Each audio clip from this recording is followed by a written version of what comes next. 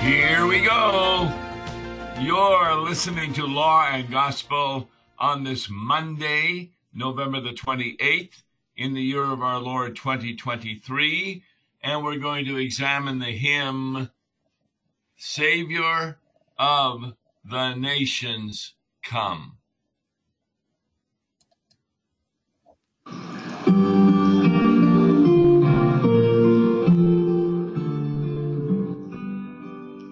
Savior of the nations come, show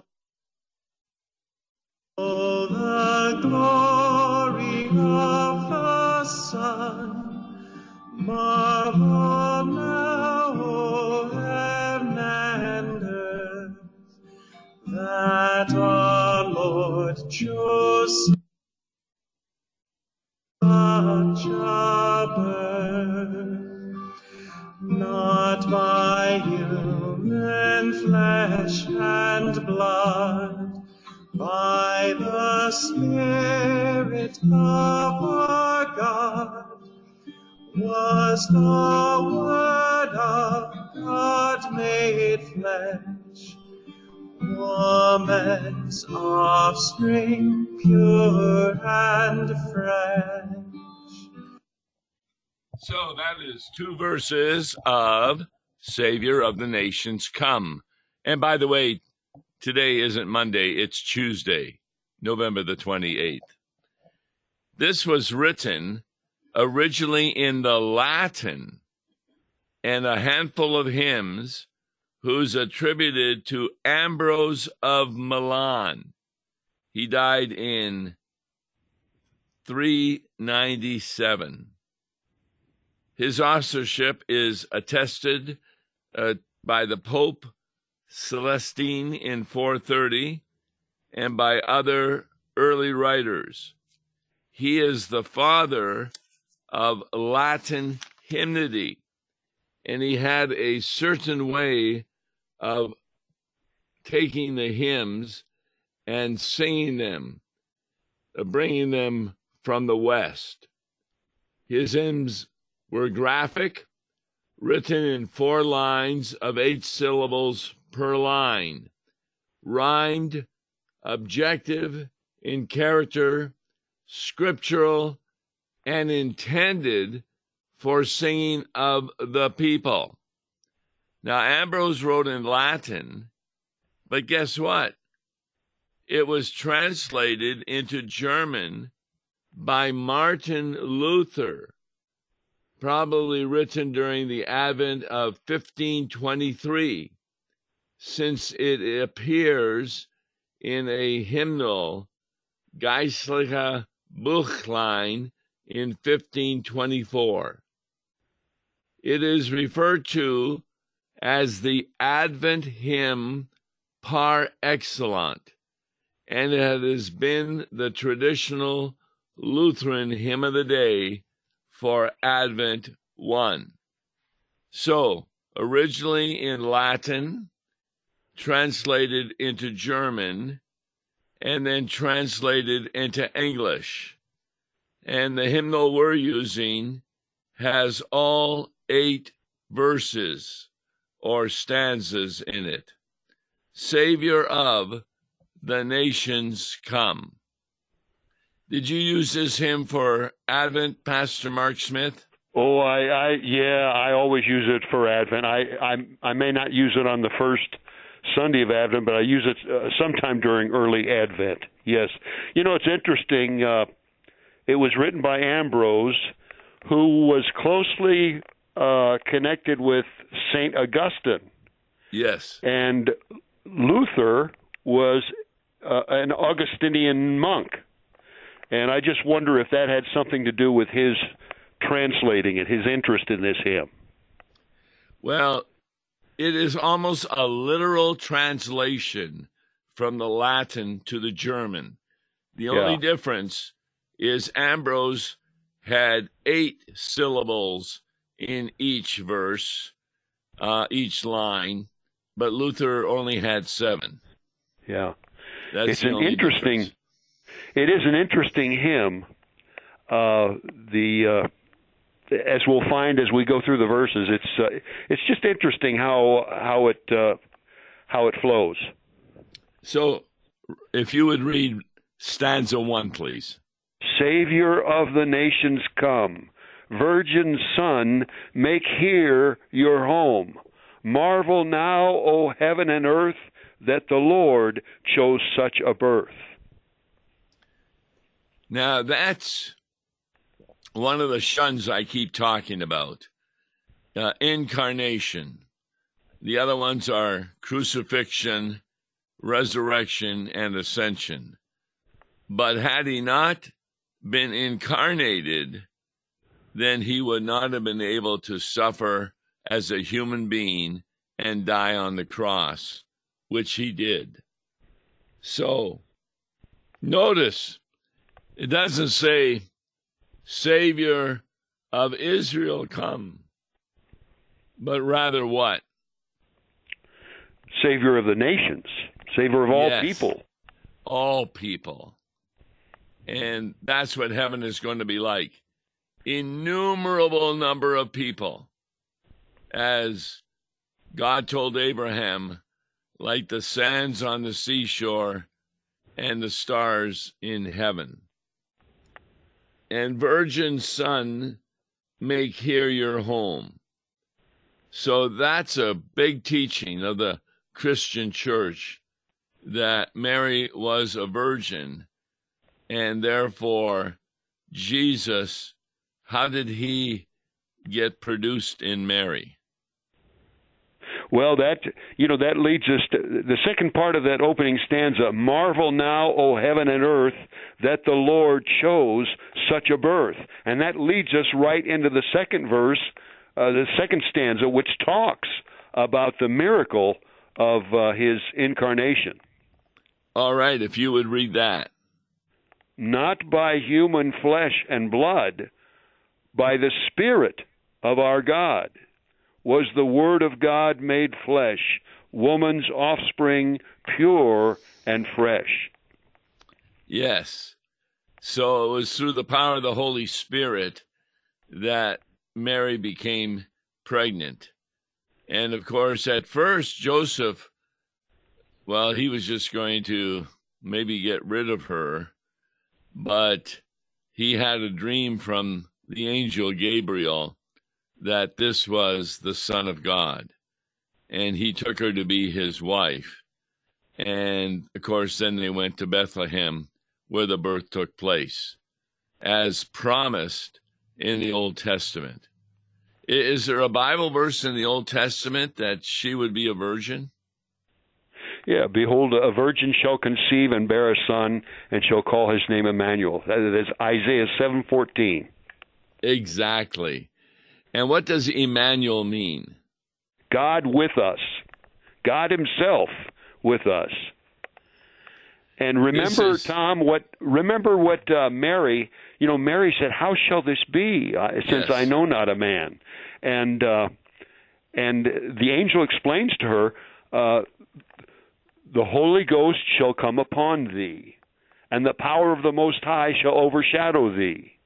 And then he explains that this shall be the Son of God. So he explains Mary, unlike Zechariah, the father of John the Baptist, who tended to doubt, Mary accepted it. She just didn't know how this could happen, since she knew herself firsthand that she was a virgin. So when Jesus was born, was he only a human being, or was he also still God? Well, that gets us to the following verses.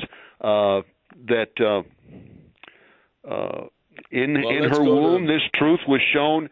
God was there upon his throne. The very God himself was conceived in her womb. Jesus was God from eternity. And I'll read stanza 3. Right. Here a maid was found with child, yet remained a virgin mild. In her womb this truth was shown. God was there. And then it says, upon his throne. Yes, that's interesting. Yes. Jesus never ceased to be God. A lot of people think, well, he left heaven, he left his Father. Well, he did that. That's true, but he never ceased to be God. He was God from all eternity, and will never cease to be God. Well, does the Bible ever say, it says he ascended into heaven to God the Father who was on the throne? Does it ever mention that Jesus also had a throne? Yes, and in fact, we're going to get to that in stanza 5 when he returns to his. When he returns to his Father. Yep, and so he also is God on his throne, while he is also in the womb of the Virgin Mary. Yes, that's right, and that's part of the mystery. It's proper to say, even when in his death, it's proper to say God died on the cross. If we say anything less than that, we're saying that Jesus is not God. Or he's not a human being. Right. Now he was in his. This begins his state of humiliation when he's conceived in the womb. But that doesn't mean he ceases to be God. All of those divine powers are accessible to him, even as that little infant in the womb. He just during his state of humiliation, he does not always use them, except when he performs miracles. Well, even there, sometimes it's the Father he thanks for doing the miracle. That's right. That is right. Yep. Other times he does the miracle, like the stilling of the storm on the Sea of Galilee. That's right. All right. Stanza 4, please. Okay. Now this is interesting. Then stepped forth the Lord of all from his pure and kingly hall, God of God, yet fully man. His heroic course began. Now my only question, Tom, is when he says he stepped forth the Lord of all from his pure and kingly hall, I think he's talking there about his birth, coming forth from the womb of Mary. Isn't that his kingly hall? No, I think I read it, he was in heaven. That's his kingly hall. And he stepped forth from there to be born as a fully man. Well, I have to reflect a little bit more on that. It is kind of a strange expression to give to the womb of Mary, but I don't know. I'm inclined to think that it's talking there about his birth, coming forth from the womb. Wherever he is, he makes it his kingly hall.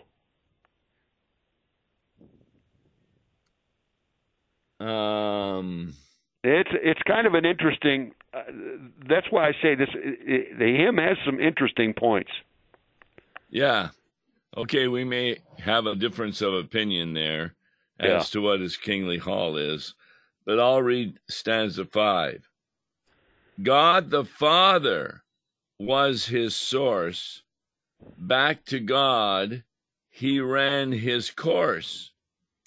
Into hell his road went down, back then to his throne and crown.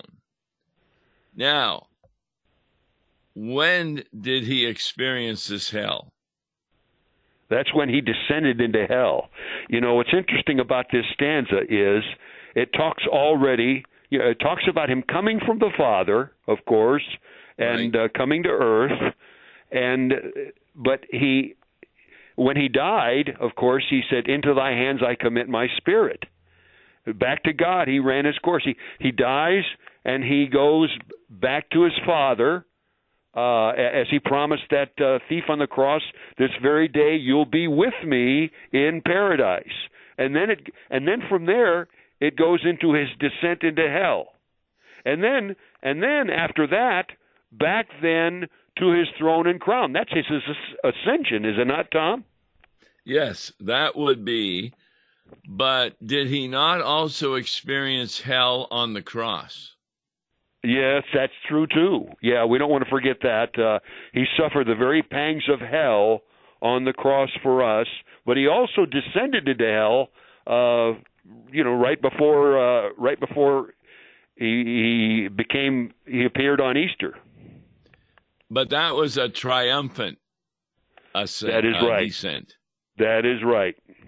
Yes, because he proclaimed victory.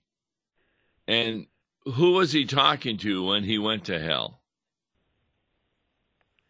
Well, he was going there to, as you said, to tell Satan, "You're finished, Satan. You and your cronies, it's done. You thought you had me beat on the cross, but that's not at all what happened. You're conquered." Specifically, who was in the hell he went to? I would say Satan. Well, the Bible says it was Satan. No, okay. It was the spirits of those and the days of Noah. Okay, yeah, right. That is an interesting verse, right? Yeah, and that's who he proclaimed victory over: the false spirits, the unbelievers. You don't think he proclaimed victory to Satan?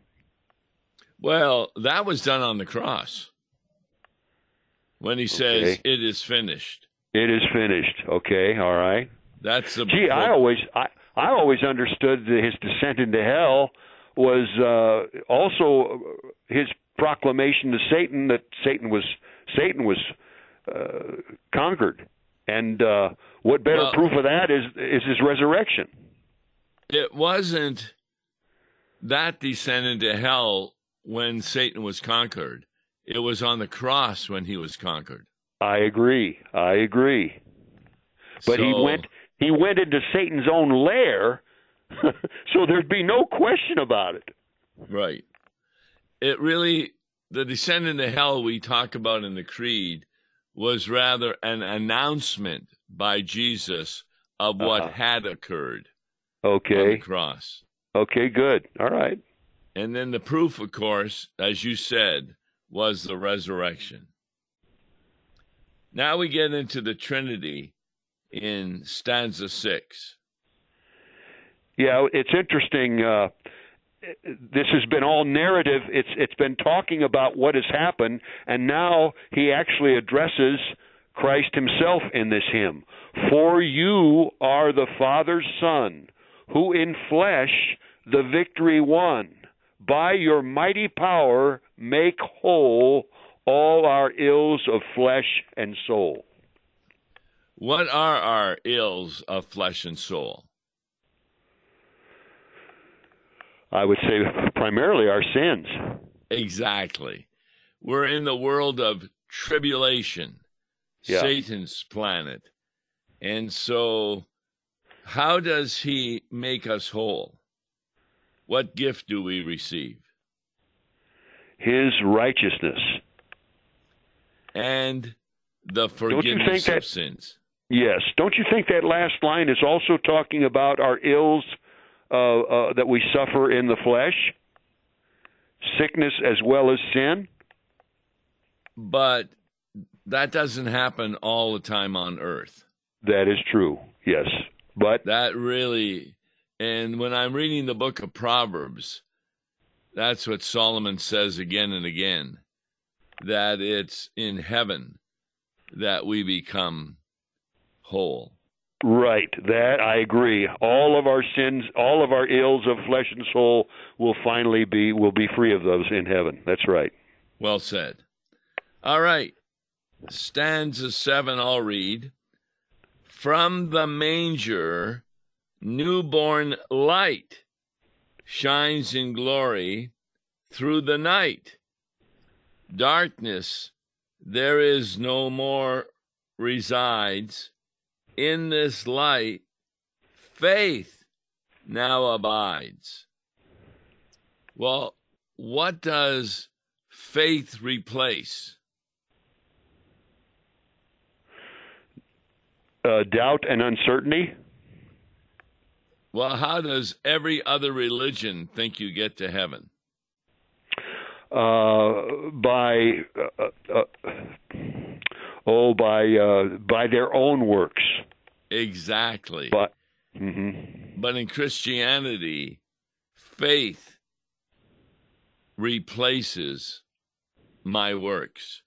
That's because right. my works fall short of the glory of God. That's right. And so this is why it's very important here that there are many metaphors describing Jesus. And the metaphor here is from the manger, newborn light. So is Jesus the light of the world in the Old Testament? Yes. But now he's newborn light. Right. What's that is referring right. to?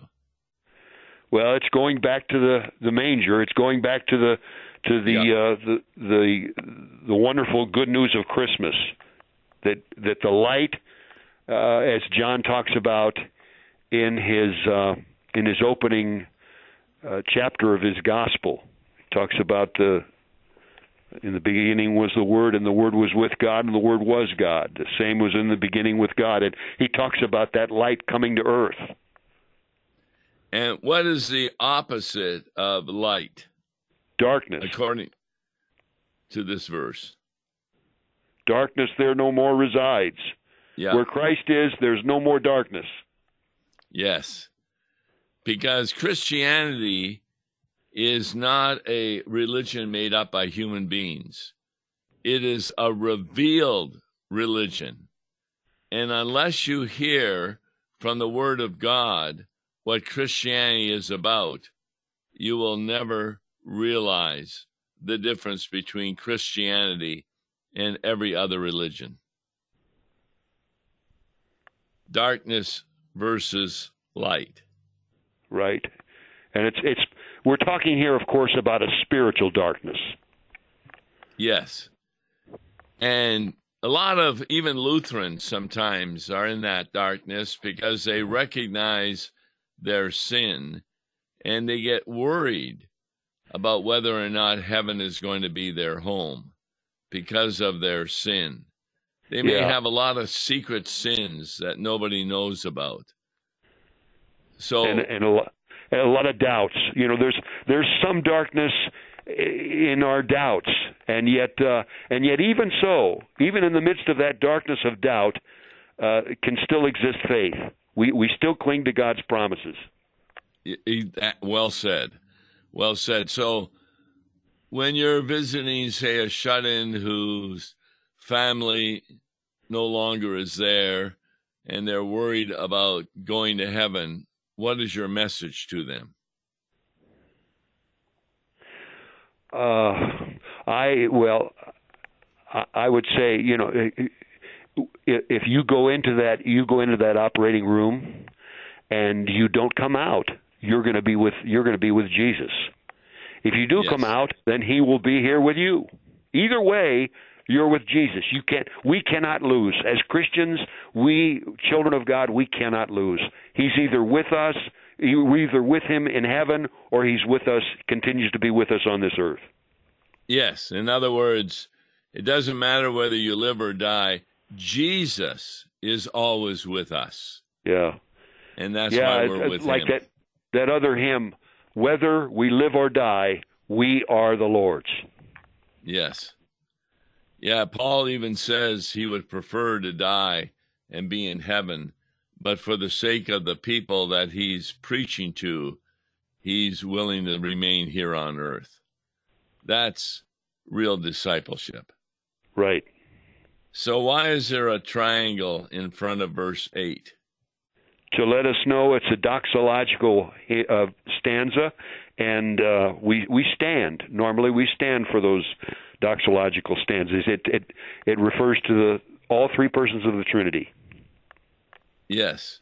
And so if you would read verse 8. Glory to the Father, sing. Glory to the Son, our King. Glory to the Spirit be. now and through eternity. Boy, notice that all three receive our glory. What does That's that right. mean? How do we give glory to God? By reflecting his gospel in our hymns of praise, one way. I also would say through the worship liturgy. Right. Yes. When we come to church, we're there to give glory to God and also to hear from Jesus the revelation of Christianity that can give us comfort. And the greatest comfort is that not only here on earth are we with the Father, Son, and Spirit, but throughout all eternity. What's that referring to? Throughout all eternity? Yes. That's referring to our heavenly home. That's Yes. When not just in the interim state, but also throughout eternity when we're with the saints that have gone before us and all the angels of heaven and with our Lord himself. Well said, Pastor Mark Smith. I'm Pastor Tom Baker, and we took a look at the greatest Advent hymn written, Savior of the Nations Come. Join with us again tomorrow at 9:30 for another discussion on the distinctions between law and gospel. And attend Advent service soon. God bless you. Listen to Law and Gospel each weekday morning at 9:30 on KFUO. For a tax-deductible gift to Law and Gospel, please make your check out to Law and Gospel and mail to Law and Gospel, P.O. Box 28910, St. Louis, Missouri 63132, or call toll-free 1-877-267-1962. Views and opinions expressed on Worldwide KFUO may not represent the official position of the management or ownership of KFUO, the Lutheran Church Missouri Synod. If you'd like to comment on programs or topics heard on Worldwide KFUO, write us at KFUO, 1333 South Kirkwood Road, St. Louis, Missouri 63122. You can also leave a question or comment on our comment line at 314-996-1542. We are the messenger of good news, Worldwide KFUO.